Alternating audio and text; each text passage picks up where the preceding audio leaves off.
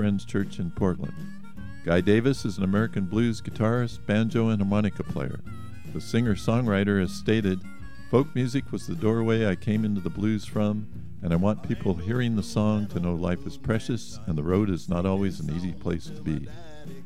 Mary Flower will open the show, bringing her finger-picking and slide guitar-style blues to the PFS stage. That's Guy Davis and Mary Flower performing on Friday, March 15th at 7:30 p.m. at the Reedwood Friends Church, 2901 Southeast Steele Street in Portland. More information can be found at kboo.fm on the right side of the homepage under Community Events. Keep you cool until my daddy come. Ain't no ice man under ice. This is KBOO Portland. Hello, good evening, and welcome to Poetry and Everything. I'm Judith Arcana, your KBOO host. KBOO Community Radio is in Portland, Oregon, USA, and you could be anywhere on this planet. Dartmoor, Kansas City, Caracas, Lahore, Bukavu. You could be anywhere listening with us. Each month, guests who care about poetry join me to read and talk about poetry and everything. We generally open with the host, me, reading a bit of my own work. Then the guest and I read work by other poets. And that's what we'll do this evening. The one that I'm going to read, the Judith poem for this show, is included in a collection called Announcements from the Planetarium. A book of mine came out in 2017, and it's rooted in growing from the film Harold and Maude and the novel that preceded it. In fact, I dedicated this poem in memoriam to Colin Higgins, who wrote the novel and the movie with Ruth Gordon and Bud Cort. I bet that a lot of people in the States know that one. The title is But You May Call Me Maude. Maude came to me in a dream. Really, she was sitting at the kitchen table. She was steeping a small pot of oat straw tea and had baked a little ginger pie in my toaster oven. She came, she told me, because she heard me say I wish her hair had been white in the movie, like it was, you know, in the book. She said, "Oh, but think. Just think about those people out in Hollywood. It was rough, a struggle every day. And Ruth looked good, didn't she? Even with those bronze-brown braids, she never, not for one single minute, looked young. Everybody could see her real skin. You can bet that was a battle." I asked if she'd use bigger numbers now, since people are living longer. Then she'd riffed on it. "I'll be 80 next week. Good time to move on. 75 is too early. 85, you're just marking time. All that. So now," I asked her, "how about maybe 90, 95? I wanted to know." "Truth is," she said to me, "there should be no numbers. Numbers are generic. Like the daisy scene when Ruth shows Bud each flower is unique. Numbers aren't really useful. Everybody's got to decide. Think about what's going on inside you, body, mind, and outside too, the world. Look at it all. That's how you know when." Okay, that's it for me this evening. Now I would like to introduce our guest for this show. Our guest for this show is Wendy Willis. Wendy Willis is the author of 2 books of poems and a collection of essays. She's the founder and director of Oregon's Kitchen Table, a program of the National Policy Consensus Center in the Hatfield School of Government at Portland State University, and the executive director of the Deliberative Democracy Consortium, a global network of organizations and scholars working in the field of deliberation and public engagement. I love that phrase. I wish there were lots more deliberation and public engagement. Her book of essays, These Are Strange Times, My Dear, came out. Isn't that a great title? People think about it. Came out this month. Her most recent book of poems, A Long Late Pledge, is currently, as you are listening, currently a finalist for the 2019 Oregon Book Award. Raised in Springfield, Wendy now lives in Portland with her family. Welcome, Wendy. Thanks for having me, Judith. Oh, thanks for joining us. A pleasure to have you here in the studio. So now we're going to read the poems by other poets. Yes. What have you got for us? So I have two poems. It was a hard decision. Of course, which always. poems to bring. Right. But I brought poems by two poets, one which may be slightly better known than the other, but both who passed away last year. Yeah, we took some hits last year. Yeah, we did. That's for we sure. We did, and I feel like as the older I get, the more some of my mentors are leaving us. Absolutely, I know just what you mean. So the two I brought, one is by the poet C.D. Wright, who I'm sure you may know, and the other is by another poet named Bridget Pegan Kelly. Oh, of course, yes. Great, please read to us. And we lost both of them last year. So I'll read the C.D. Wright poem first. Okay.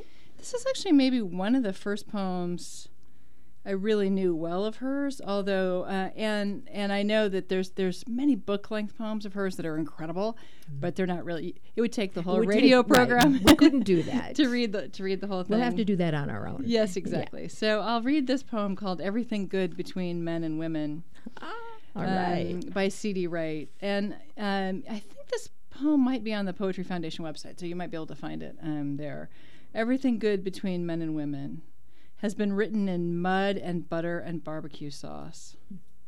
The walls and the floors used to be gorgeous, the socks off-white and a near match, the quince with fire blight, but we get 2 pints of jelly.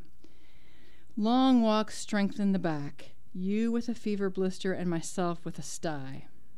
Eyes have we, and we are forever prey to each other's teeth. The torrents go over us. Thunder has not harmed anyone we know. The river coursing through us is dirty and deep. The left hand protects the rhythm. Watch your head. No fire should be unattended. Especially when wind, each receives a free Swiss Army knife. The first few tongues are clearly preparatory. The impression made by yours I carry to my grave. It is just so sad, so creepy, so beautiful, bless it. We have so little time to learn so much. The river courses dirty and deep. Cover the lettuce. Call it a night. O soul, flow on. Good one. Good one. Thank you. So what are you going to read? Do you want me to read my second one? Yes, please. Go right ahead. Go right ahead. And this poem, again, Bridget Pegan Kelly sometimes writes longer poems. There's a poem called The Song, which might be her most famous poem. Yeah, kind of thing you find in your curriculum guide. Yes, and it's quite long, and it's a little brutal for her. And so I thought I would read one that's in her kind of in that same sensibility, but not quite as arresting, maybe. The Satyr's Heart. Okay. Satyr as in the mythological creature, the satyr. Yes. The Satyr's Heart. Now I rest my head on the satyr's carved chest, the hollow where the heart would have been if sandstone had a heart, if a headless goat man could have a heart. His neck rises to a dull point, points upward to something long gone, elusive, and at his feet, the small flower swarm, earnest and sweet, a clamor of white, a clamor of blue, and black the sweating soil they breed in. If I sit without moving, how quickly things change. Birds turning tricks in the trees, colorless birds and those with color, the wind fingering the twigs, and the furred creatures doing whatever furred creatures do. So and so. There is a smell of fruit and a smell of wet coins. There is the sound of a bird crying and the sound of water that does not move. If I pick a dead iris, I wave it above me like a flag, a blazoned flag, my fanfare, little fare with which I buy my way, making things brave. The way now I bend over and with my foot turn up a stone, and there they are, the armies of pale creatures who without cease or doubt sow the sweet, sad earth. Nice. or not nice, but reality, as Yeah. the case may be. Yes. Yeah, okay. Even though I haven't been a teacher for a long time, I was a teacher for a very long time, and this poem, which is by Tom Wayman, called Did I Miss Anything?, was sent to me by a colleague who is still a teacher, a college professor. So thank you, Susan Amison, down there in California. I'm reading this poem you sent me because it's great. So here's Tom Wayman, folks. Did I miss anything?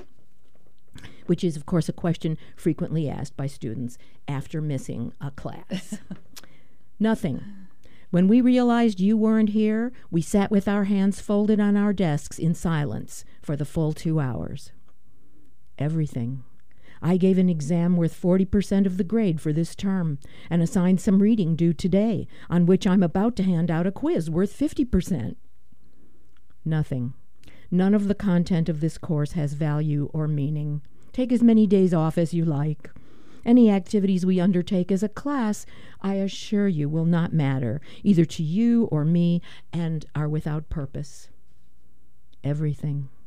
A few minutes after we began last time, a shaft of light descended, and an angel or other heavenly being appeared, and revealed to us what each woman or man must do to attain divine wisdom in this life and the hereafter. This is the last time the class will meet before we disperse to bring this good news to all people on earth. Nothing. When you are not present, how could something significant occur? Everything. Contained in this classroom is a microcosm of human existence, assembled for you to query and examine and ponder. This is not the only place such an opportunity has been gathered, but it was one place, and you weren't here. Isn't that That's awesome. great? And I had never even heard of this guy before Susan sent me the poem. Yeah, where's he from? So, please, I put it in my file and didn't bring it with me, but I'll look it up, folks, I promise. Or you can we look it all up. can, yeah. Tom Wayman, Wayman. And even if he never wrote another poem, this is good enough right there. Teachers should post it on their bulletin board. Oh, absolutely, and I believe many are doing that very thing. Okay, so now it's time for me to say, as I did at the very beginning, this is KBOO, Portland Community Radio. Welcome. If you are just joining us, glad to have you here. Sorry you missed the beginning, but of course you can listen to it online.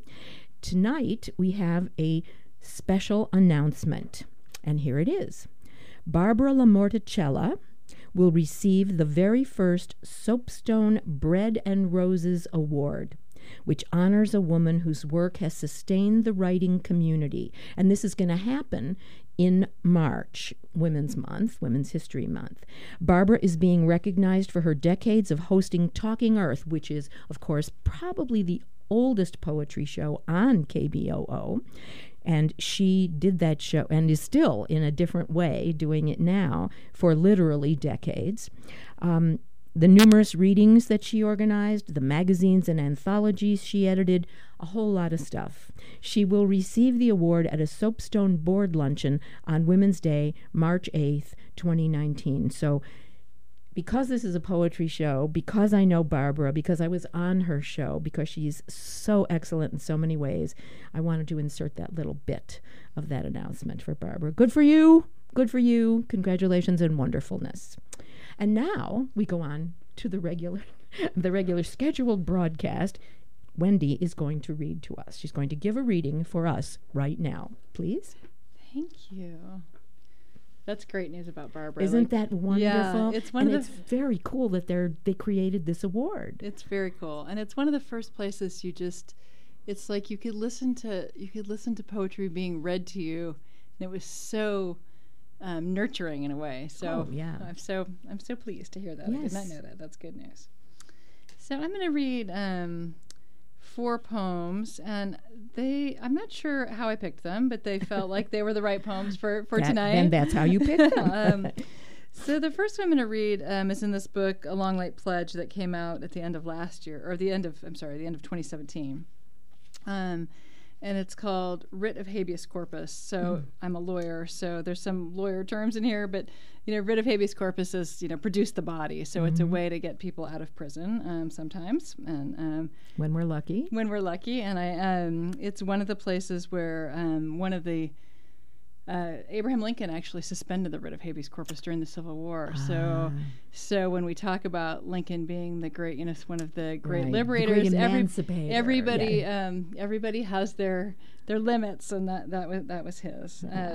And so this actually has nothing to do with Lincoln, but it's but it's called writ of habeas corpus.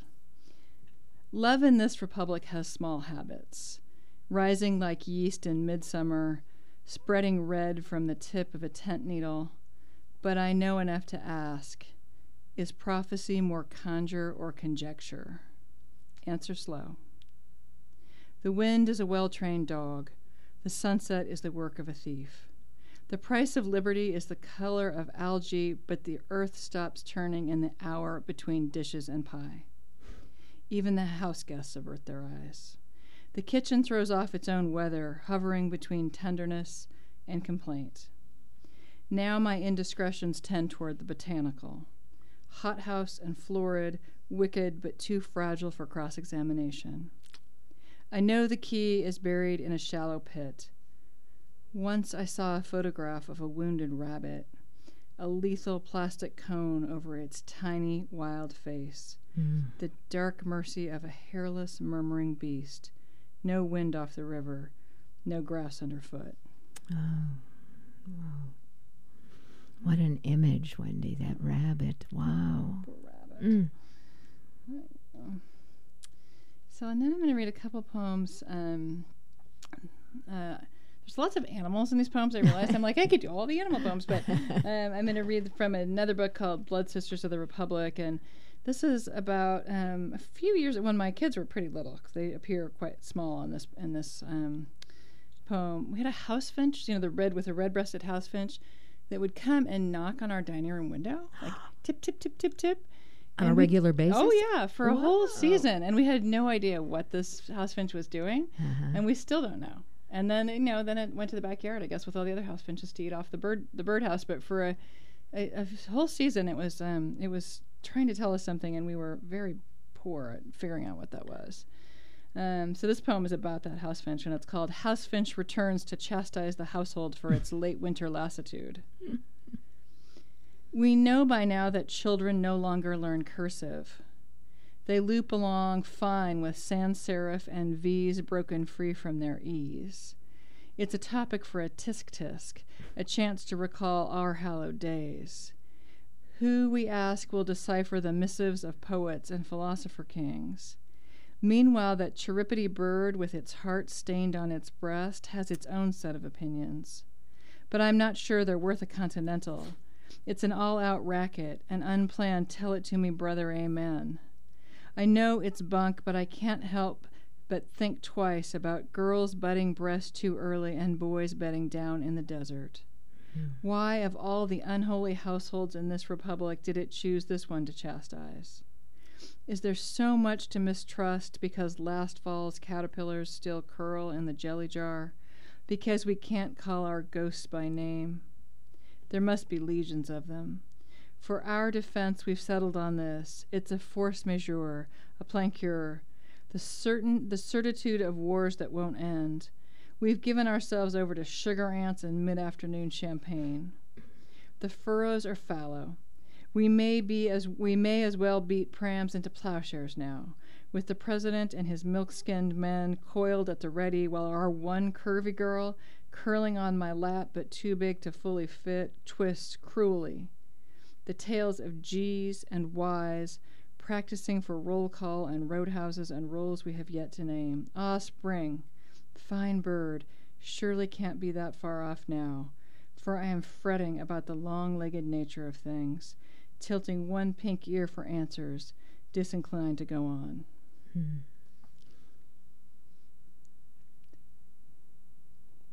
When a speaker says something like disinclined to go on, the reader thinks, what? I thought we were together here. That's enough of that. So this next poem is also from that from the book Blood Sisters of the Republic, and my father's a mathematician, and I, shall we say, am not. Neatly put. And yes. And so when I wrote this poem, and it's actually about the Pythagorean theorem, and I'm not sure whether he read the book, but he must have, because afterwards, then he's comes and sits down with me at the kitchen table at my parents' house and draws it out again, like you still don't understand it. And I have a picture of the Pythagorean theorem up on my bulletin board in my office from my, it's still yet to be drawn by understood by him. Oh, drawn right. by him. Dad, yeah. Yep. And he was like, he's on the case. You still don't get it. Which is kind of basic, I think.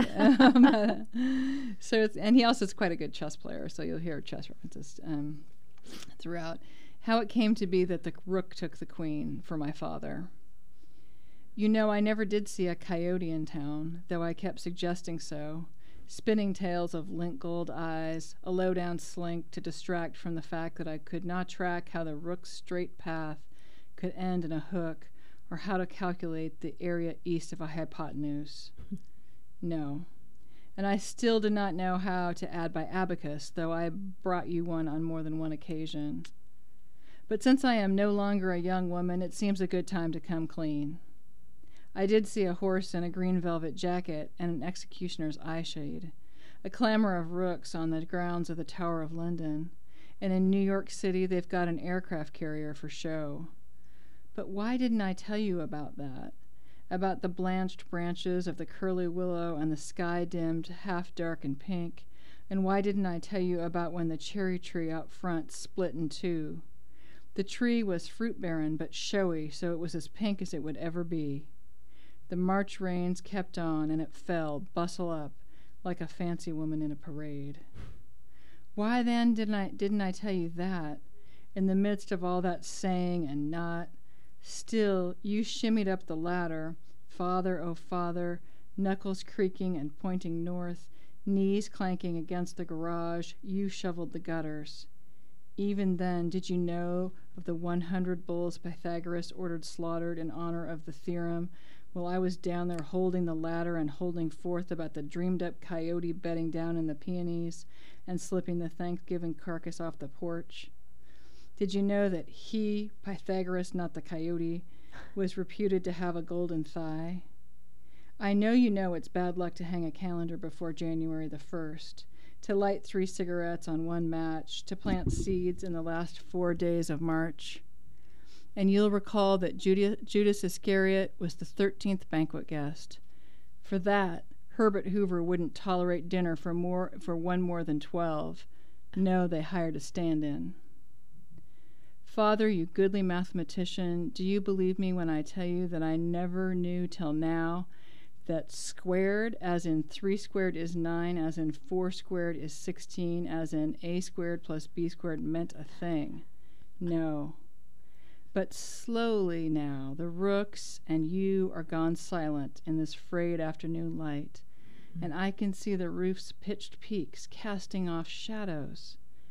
Squares, squared, as in nailed together 4-sided solid square. And suddenly Pythagoras and his smoky bowls and his prohibition against the eating of meat and even beans and the shimmer off the roof and the use of the abacus to teach math to the blind, it all comes together. And I can see the chess rook makes a hooked move toward the queen, and a ladder leaning south is most certainly a sign of love. But it's wrong. But it's not a wrong poem. Yeah. It's definitely a right poem. That is to say, correct, poetically speaking. Yeah. It's just a wrong math problem, apparently. Oh, well. Yeah, at this point, I have to accept my fate, I think. Well, I think also, this is, of course, any individual reader's response.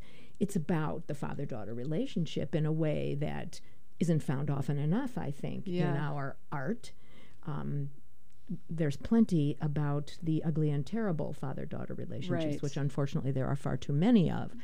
But the other kind, the kind we want, this is that. Yeah, that's right about lots of relationships in art, right? The ones that are complex, but essentially, essentially whole. Yes. We take for granted and don't write about or paint about or whatever. Not enough, anyway. Not enough, and especially now when we need it. Yeah, right. Seriously. Well, so good. Thank you. You did it. All right, next. Yes, and this last poem I'm going to read, the title of it is Ars Democracia, so it's a little bit of a poetry joke. Ars Poetica meaning a poem about poems, and this is Ars Democracia, so a poem about democracy. And I'm trying to think if there's anything else weird in it. There's lots of weird stuff, but nothing that needs explanation, I don't think. Ars Democracia. Who am I to wield this pen from the provinces, to wind in America's pearled promises, shuttle in one hand, splitting maul in the other? Who am I to topstitch hither to yon, to name drop, name names, natteron, normalize for nativists, swallow what is noxious and what is not? I, who have not been elected by virtue of one man, one vote, or appointed and confirmed by the Senate, not even convicted by a jury of my peers. I am neither aristocracy nor intelligentsia, though I am covetous like both. I am yeoman and fishwife. I am taxidermist and tailor, indebted to soothsayers and oracles, though recognized by none. And what would the Chief Justice say if I confessed? If I cracked under oath, I pried these words from under the tongues of great black birds, then issued the order, devour them. If I declared it was I whose only sworn witness is the cold moon, the sole testimony on matters of both church and state. No, I am neither certified nor ordained to chuff my singed breath into the powdered curls at the back of your neck, to swoon at the sound of your name, to revere and lollygag, to invoke Article 2, Section 1, that's the presidency, to invoke Article 2, Section 1. I know it will be said that I stole the pen, the maul, the blood-red thread, that I slithered in uninvited between the deserving and the descended. Yes, my memory is looped and addled, but it is no worse than that of the Chinook, swim-spent but still bashing its hooked head against Mr. Roosevelt's dams, or the geese that forget to fly south and now circle in an insatiable storm.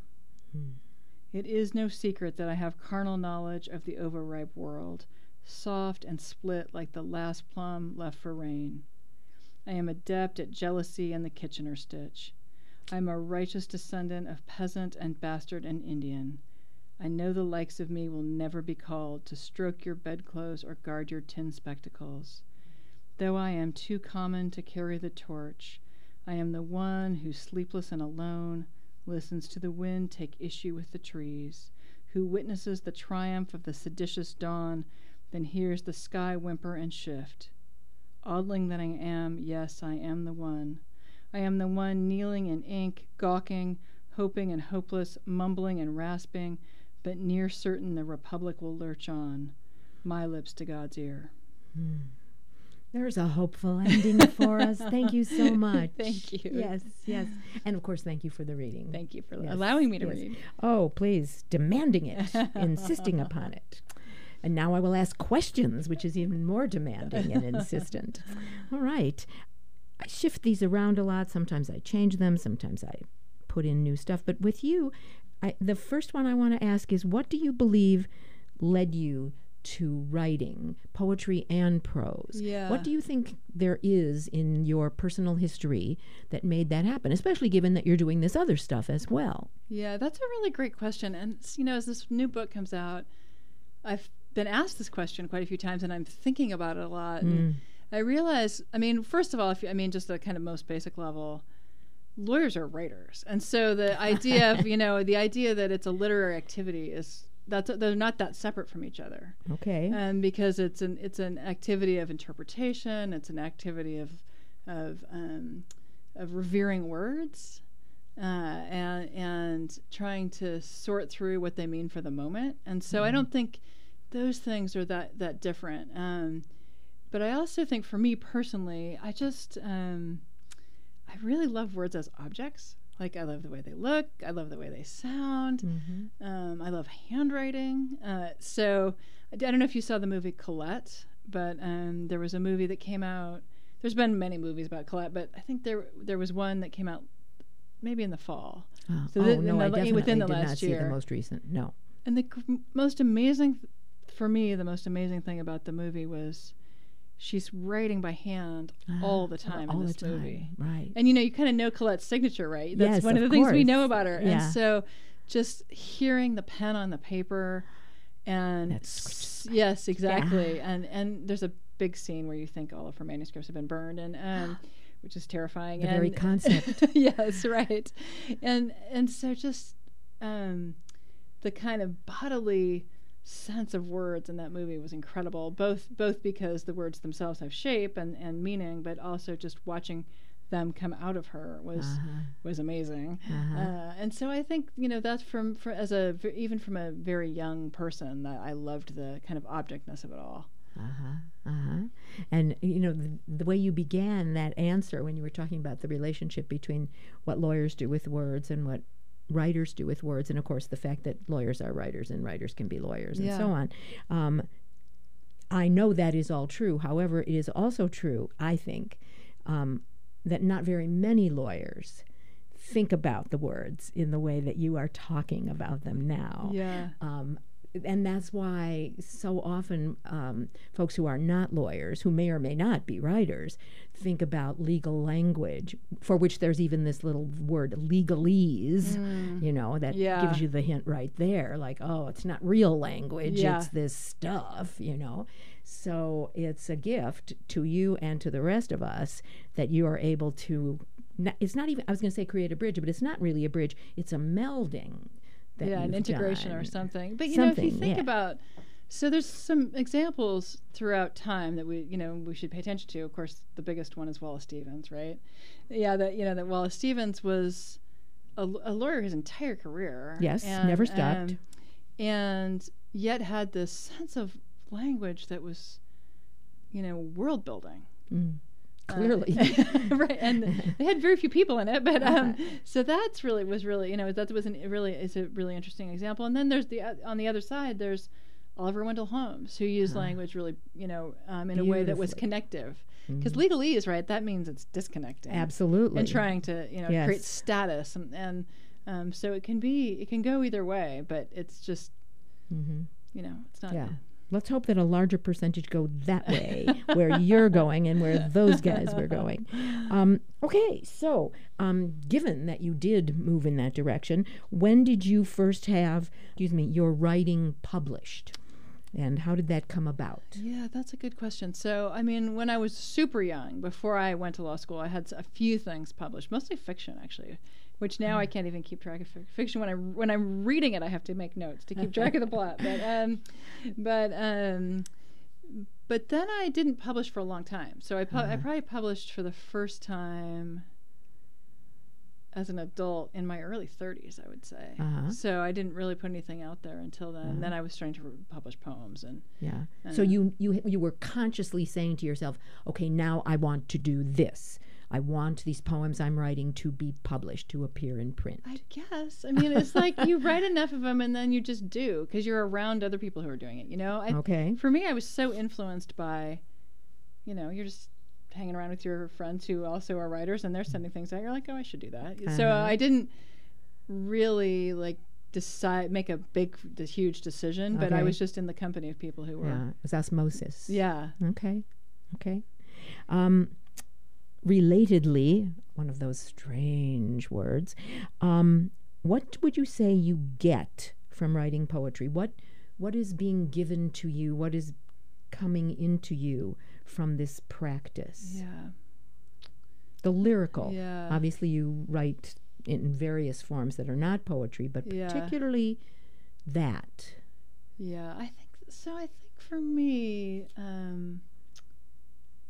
it's such a state, right? So I have to be pretty clear, physically, emotionally clear to be able to be writing poems, and so I think and I have to be in the state where I can see things that then add up to a poem, And when I'm too clotted by the news, by forms that have to go back to school, by the to-do list, it just doesn't work. It doesn't come really. And so I think there's just this kind of sense of clarity. So, and then I start to feel kind of guilty, like I'm not paying attention, or I'm writing down the notes, but I'm never making it into a poem. So I think there's a way in which, and I have to write very early in the day, because if I don't, then I lose the voice. The voice is just gone.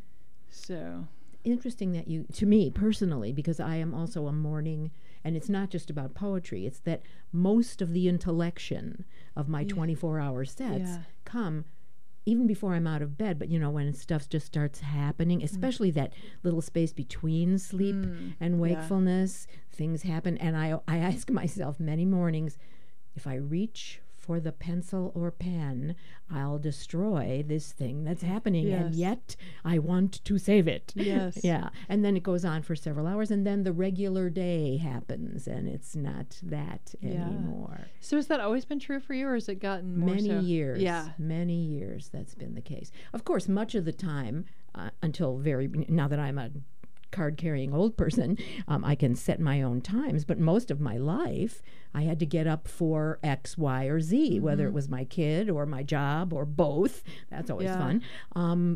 Now it's really a presence to me in the way that I was just describing. Yeah, And definitely. clearly you have similar. Totally. And I don't know about you, but I can find that once I've come into relationship with whatever that is, then I can do new versions. I can make something out of it, but it's the impulse is really hard to do at 2:30. For sure. And also, people speak of whatever happens. Many people speak of whatever happens after what you just called the impulse as revision. Yeah. And well, in many ways, revision, that is, we're seeing it again. Yeah. But also, it's somehow given a lesser role, as if that's not.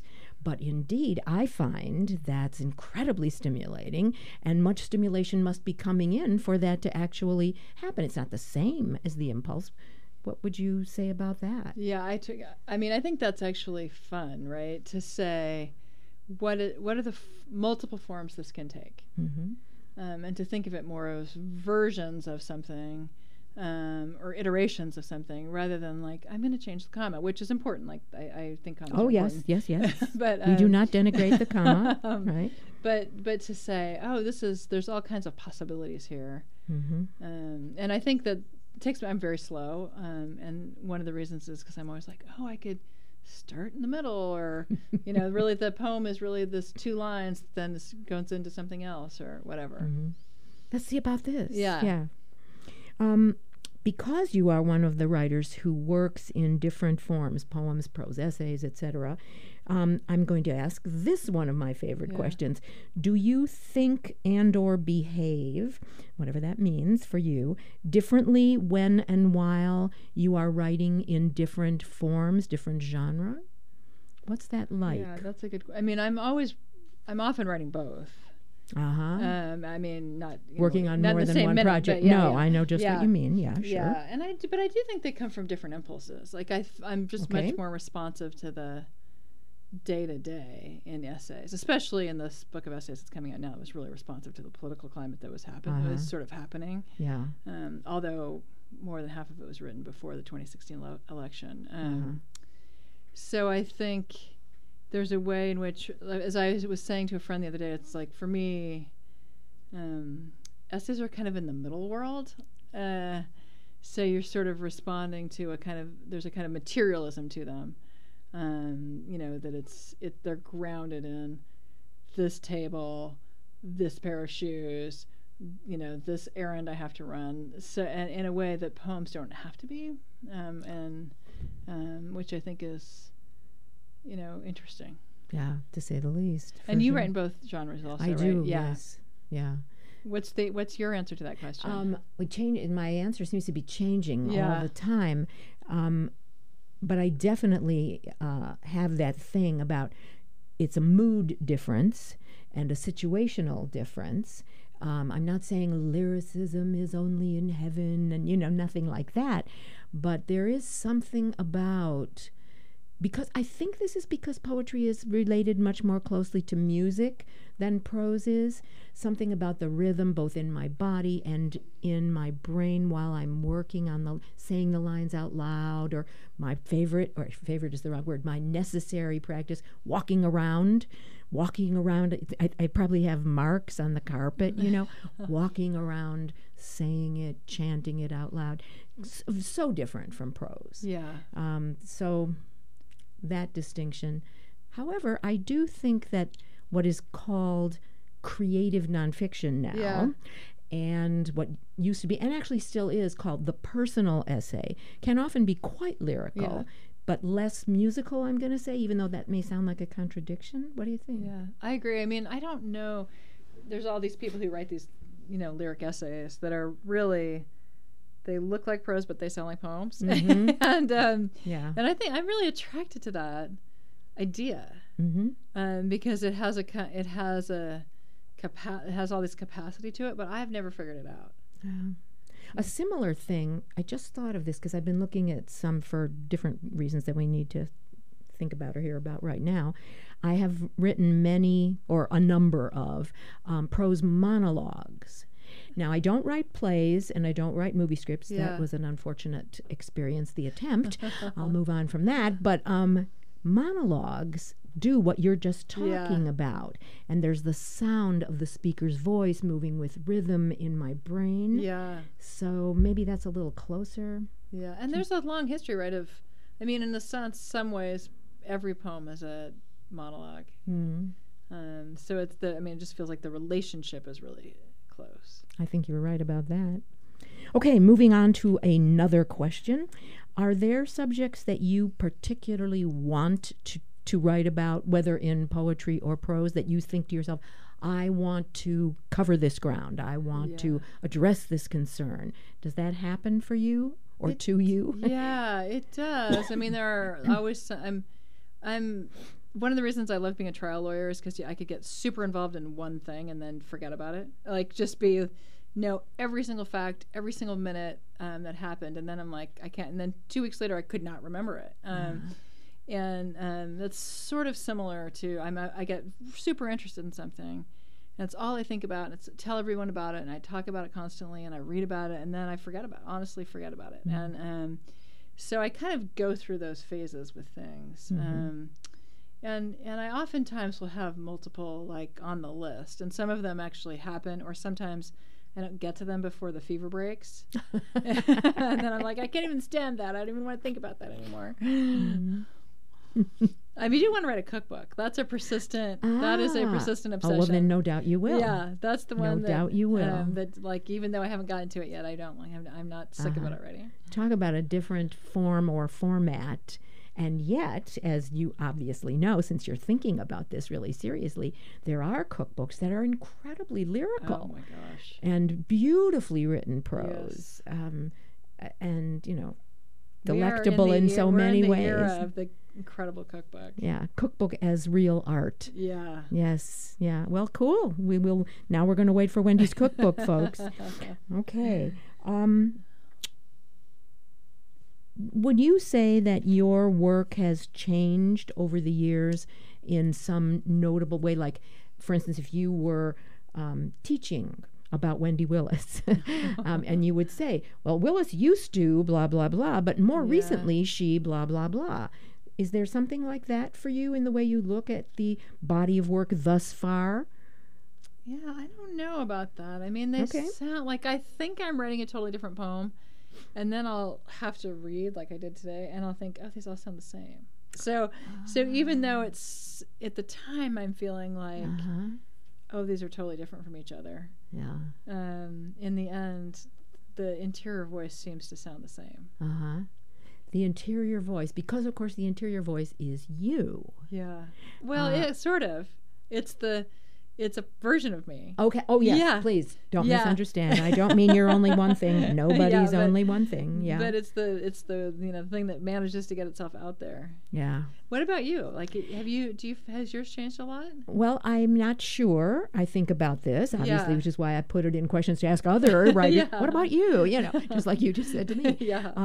I think that the most obvious, to me anyway, changes are the themes and subjects, which is why I asked that question Yeah. about stuff you want to write about. And that is not always, by any means, generated by me. Stuff comes at me, is the way I feel about it, or comes into me. That happened when I wrote a chapbook of poems about immigration. I had no plans for that. It literally muscled its way in. I was working on 2 other books, one prose, one poetry. Yeah. And then all of a sudden, you're going to have to do this right now. So that was a change, but it was a change in direction more than Yeah. it was a change in voice or something like that. But there are cases where people articulate, why, yes, I used to ABC and now I XYZ, and that's what I'm interested in hearing from folks, if indeed that is their truth. Well, Yeah. and you think about, poets over the years who really, sound like Adrienne Rich. Like, think about, a Adrienne great Rich was example. a really different poet at the beginning of her career than she was at the end. To say the least. And so I think, And made public her changes in essays while she was writing the poems. which is really interesting, right? Fabulous for us, Yeah. the readers and Yeah. listeners. Yeah. Oh, look. And then she, yes, that's a wonderful example. Good, Wendy. Thank you. Yeah. Perfect example, in fact. Okay, another kind of thing. Have you studied, read languages other than American English? Yes. Why do you say it like that? Well, because I studied French from the time I was a tiny little child, like I think first grade or something. We started a little French class, and then took French all the way through high school. And then I took Japanese in college, and then lived in Japan afterwards. Okay. So 2 kinds of immersion. Yes, right. And so one of the things I think is great is I remember more Japanese when I go to France than I ever do in any other country because it's just like you're searching your brain for the non-English word, and so something pops up. But I love that. Your I brain has, we're doing this. Yeah, it's like other country, there's other language, files. but not necessarily the same. Yeah. And you're flipping through them. But I am very, very interested in translation. Like, one of the things when the morning after Trump was elected, of course, everyone's hysterical in my house. I have 2 teenage girls. They were like, "You promised me. You said." You won't make that mistake again, right? And every time I say something, now I'm reminded that you said that Donald Trump was never going to be president of the United States, which I did say. My mom said to me on the phone, "I'll never see a woman president." Like, it was just so there's we were a mess, and so I barely slept, and I got up first and I made a cup of coffee, and I was just sitting there staring at the fireplace, and one of the first things I thought was, I wish I spoke Polish. And I so much wished I could read those Polish poets in their own language. Wow, who I just had got a you know, chill right? from you saying that. Like, who have gone through all kinds of horrors. Yes. Like, I wanted the intimacy and the companionship of being that close to these poets who survived or didn't survive or whatever they did, but that they are their companions across time. And we already know, whether we can read Polish or not, they put that experience into their language. They did. Yeah. They did. Yeah. And the reason that I ask, although there are many things to say about this, some of which you have just said, but the reason that I like to ask that question is I wonder what knowing, in your case, Japanese and French, where that is, if it is, in the American English you are using. Yeah. The locution, the rhythm. Do you think ever, this is coming from that? Or if you look at it now that I'm asking even, what do you think? Any connections there? Well, for sure, there's tons of French in the first book. Actually, there's a fair amount of French in it, And I think just because of my age when I started learning French, it's just more in my body than Japanese because I was for more sure. grown. Yeah. And it's also just closer to English, right? Like Japanese is, I don't know how much you know about Japanese, but it's there are no deviations in pronunciation. So if you look at the word, if it's phonetically spelled, that's exactly how it's said every time. Mm-hmm. And it's really vowel driven rather than being consonant driven. And so I think that even though I love Japanese, it makes me so happy when I hear someone speaking Japanese on the street or in a restaurant or something. But I think in my sensibility, French is much closer. Mm-hmm. But I have read so I'm on the board of Tavern Books, which I think you probably know of. Oh, of course. Which is incredible, right? So their whole for people out there, if you don't know about Tavern Books, go right now to their website, because the two kind of things they do are translations and keeping books in print that are either have been bringing out of stuff print back, yeah, or risk of going out of print. Mm-hmm. And I've read so many books through them and from others that are in translation right now, and I find it to be enormously comforting to just go, it's a big world out there. It is indeed, and it has more than American English in the world of languages. Yes, it does. Yes, and I, of course, which is why I asked the question. Yeah. I think whether we recognize it or not, the inflection, the effects, the whatever's happening inside of us when the other languages are there with the one we first heard, something's going on there. So do you have other languages? I studied Spanish, and the Yes. rhythms of Spanish, particularly from Central and South America, as opposed to Spain, are definitely in my head. Yes. And I'm not saying that if I'm on a bus, I can understand immediately that, oh, this person's from Cuba, this other person is from Colombia. No, I'm not that cool. Yeah. But I know that there are serious differences. Yeah. And I think, oh, two different countries here, whatever they are, Yeah.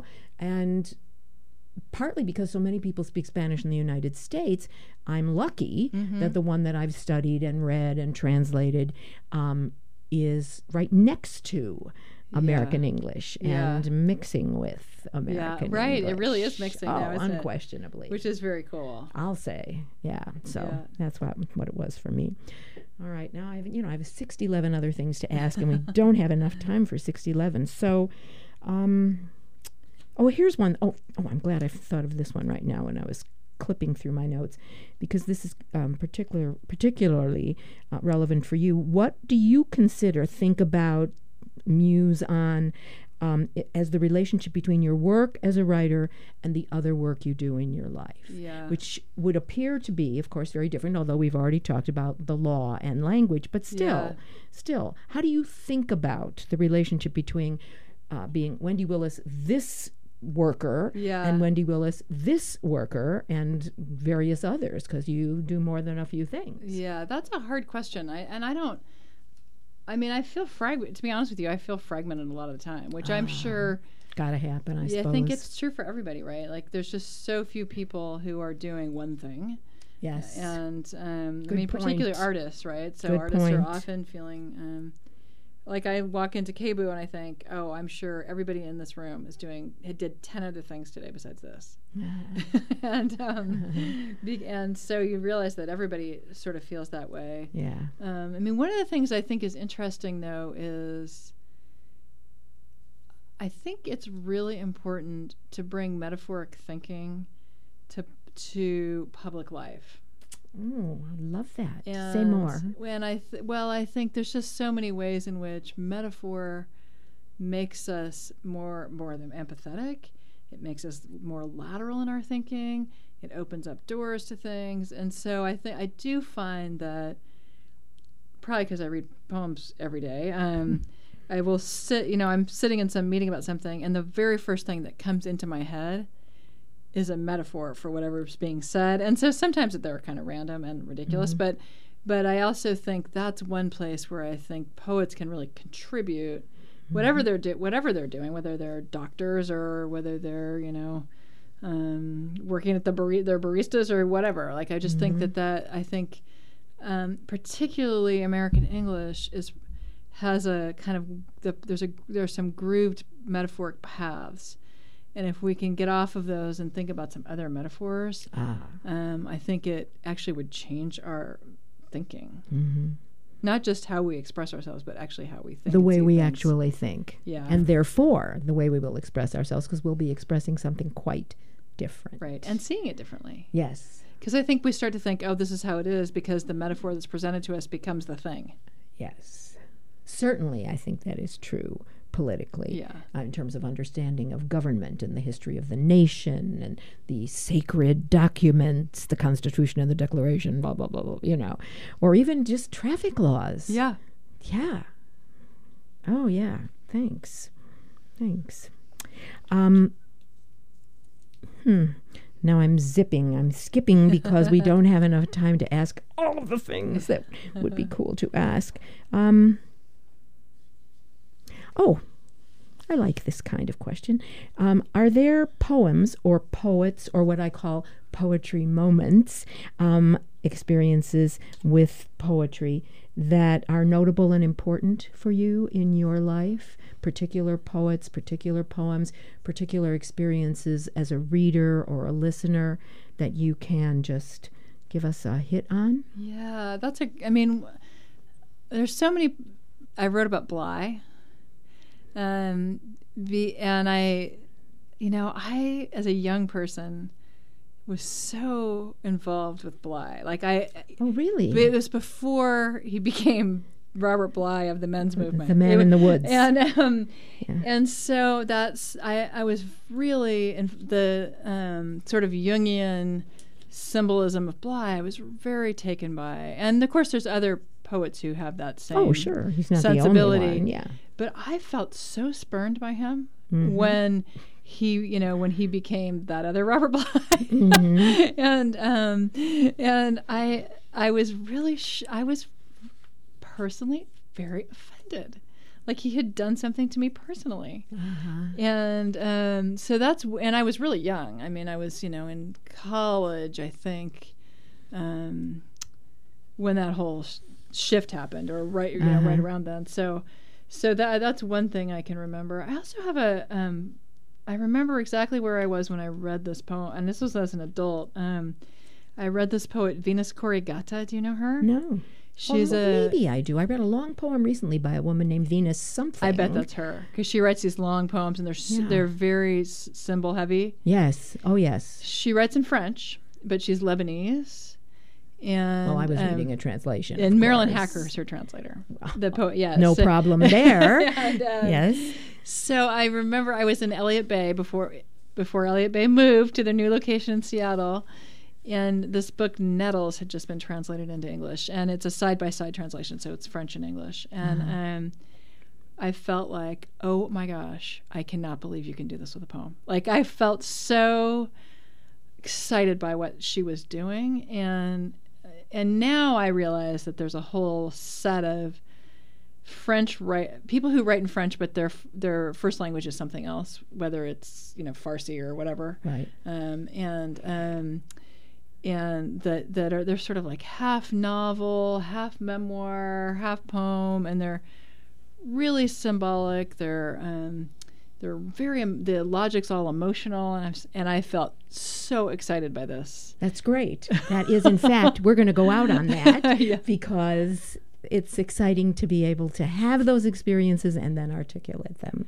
Yeah. So, all right. Well, thank you very much. Thank you so much for having me, Judith. This was really fun. A pleasure. Thanks for listening, folks, whenever and wherever on this earth you are listening. Thanks to the net. Be sure to support your local independent bookstores, independent reading series, and independent radio. Good night.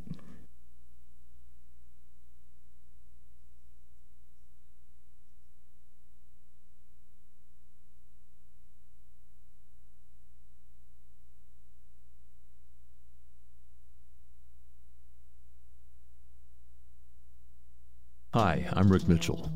What did jazz artists Christian Scott Atunde Adjoa, Pharoah Sanders, Steve Turre, Terrence Blanchard, and Marcus Strickland have in common? 1, they are all performing at this year's PDX Jazz Festival, and 2, they have all been featured on my program, Jazz in the New Millennium. Each one-hour episode focuses on a living jazz artist, putting their work in historical perspective. The weekly show is syndicated nationally by the African American Public Radio Consortium, but it can be heard anytime on KBOO's website by going to the drop-down menu at kboo.fm, clicking on audio, then podcasts, and scrolling down to the Jazz in the New Millennium page. For the convenience of those who might be interested in attending one or more of these concerts, we have grouped the PDX jazz artists together into a special mini-season. That's Jazz in the New Millennium with Rick Mitchell at kboo.fm.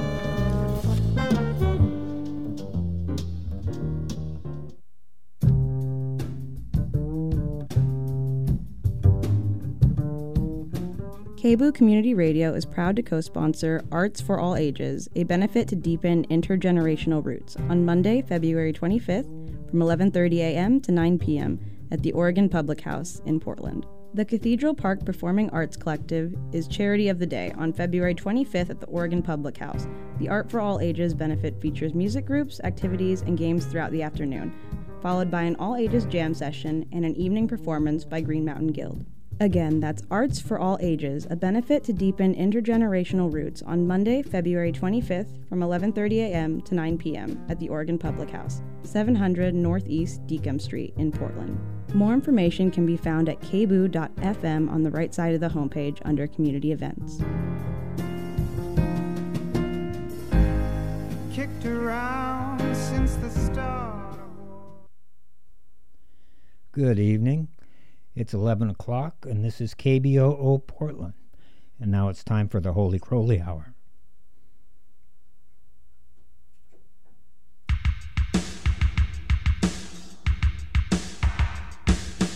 Okay, boys and girls, let's go! Ow! We're all right. Another wretched morning, a wretched October day. No sound of angels in the trees, Christmas. Welcome to the Holy Crowley Hour, the radio show for folks who know how to negotiate the terms of a BDSM scene. For those of you into something a bit more vanilla, you might be asking yourself, what's the Holy Crowley Hour? Well, sometime several years ago, a KBOO talk show caller made an accusation. She claimed there were several late-night DJs at the station who belonged to an Aleister Crowley cult. Aleister Crowley, for those who don't know, was a remarkable Englishman who lived from 1875 to 1947. He founded the religion of Thelema and styled himself a prophet leading humanity into a new age of self-realization. He was also accused by some of being a Satanist, and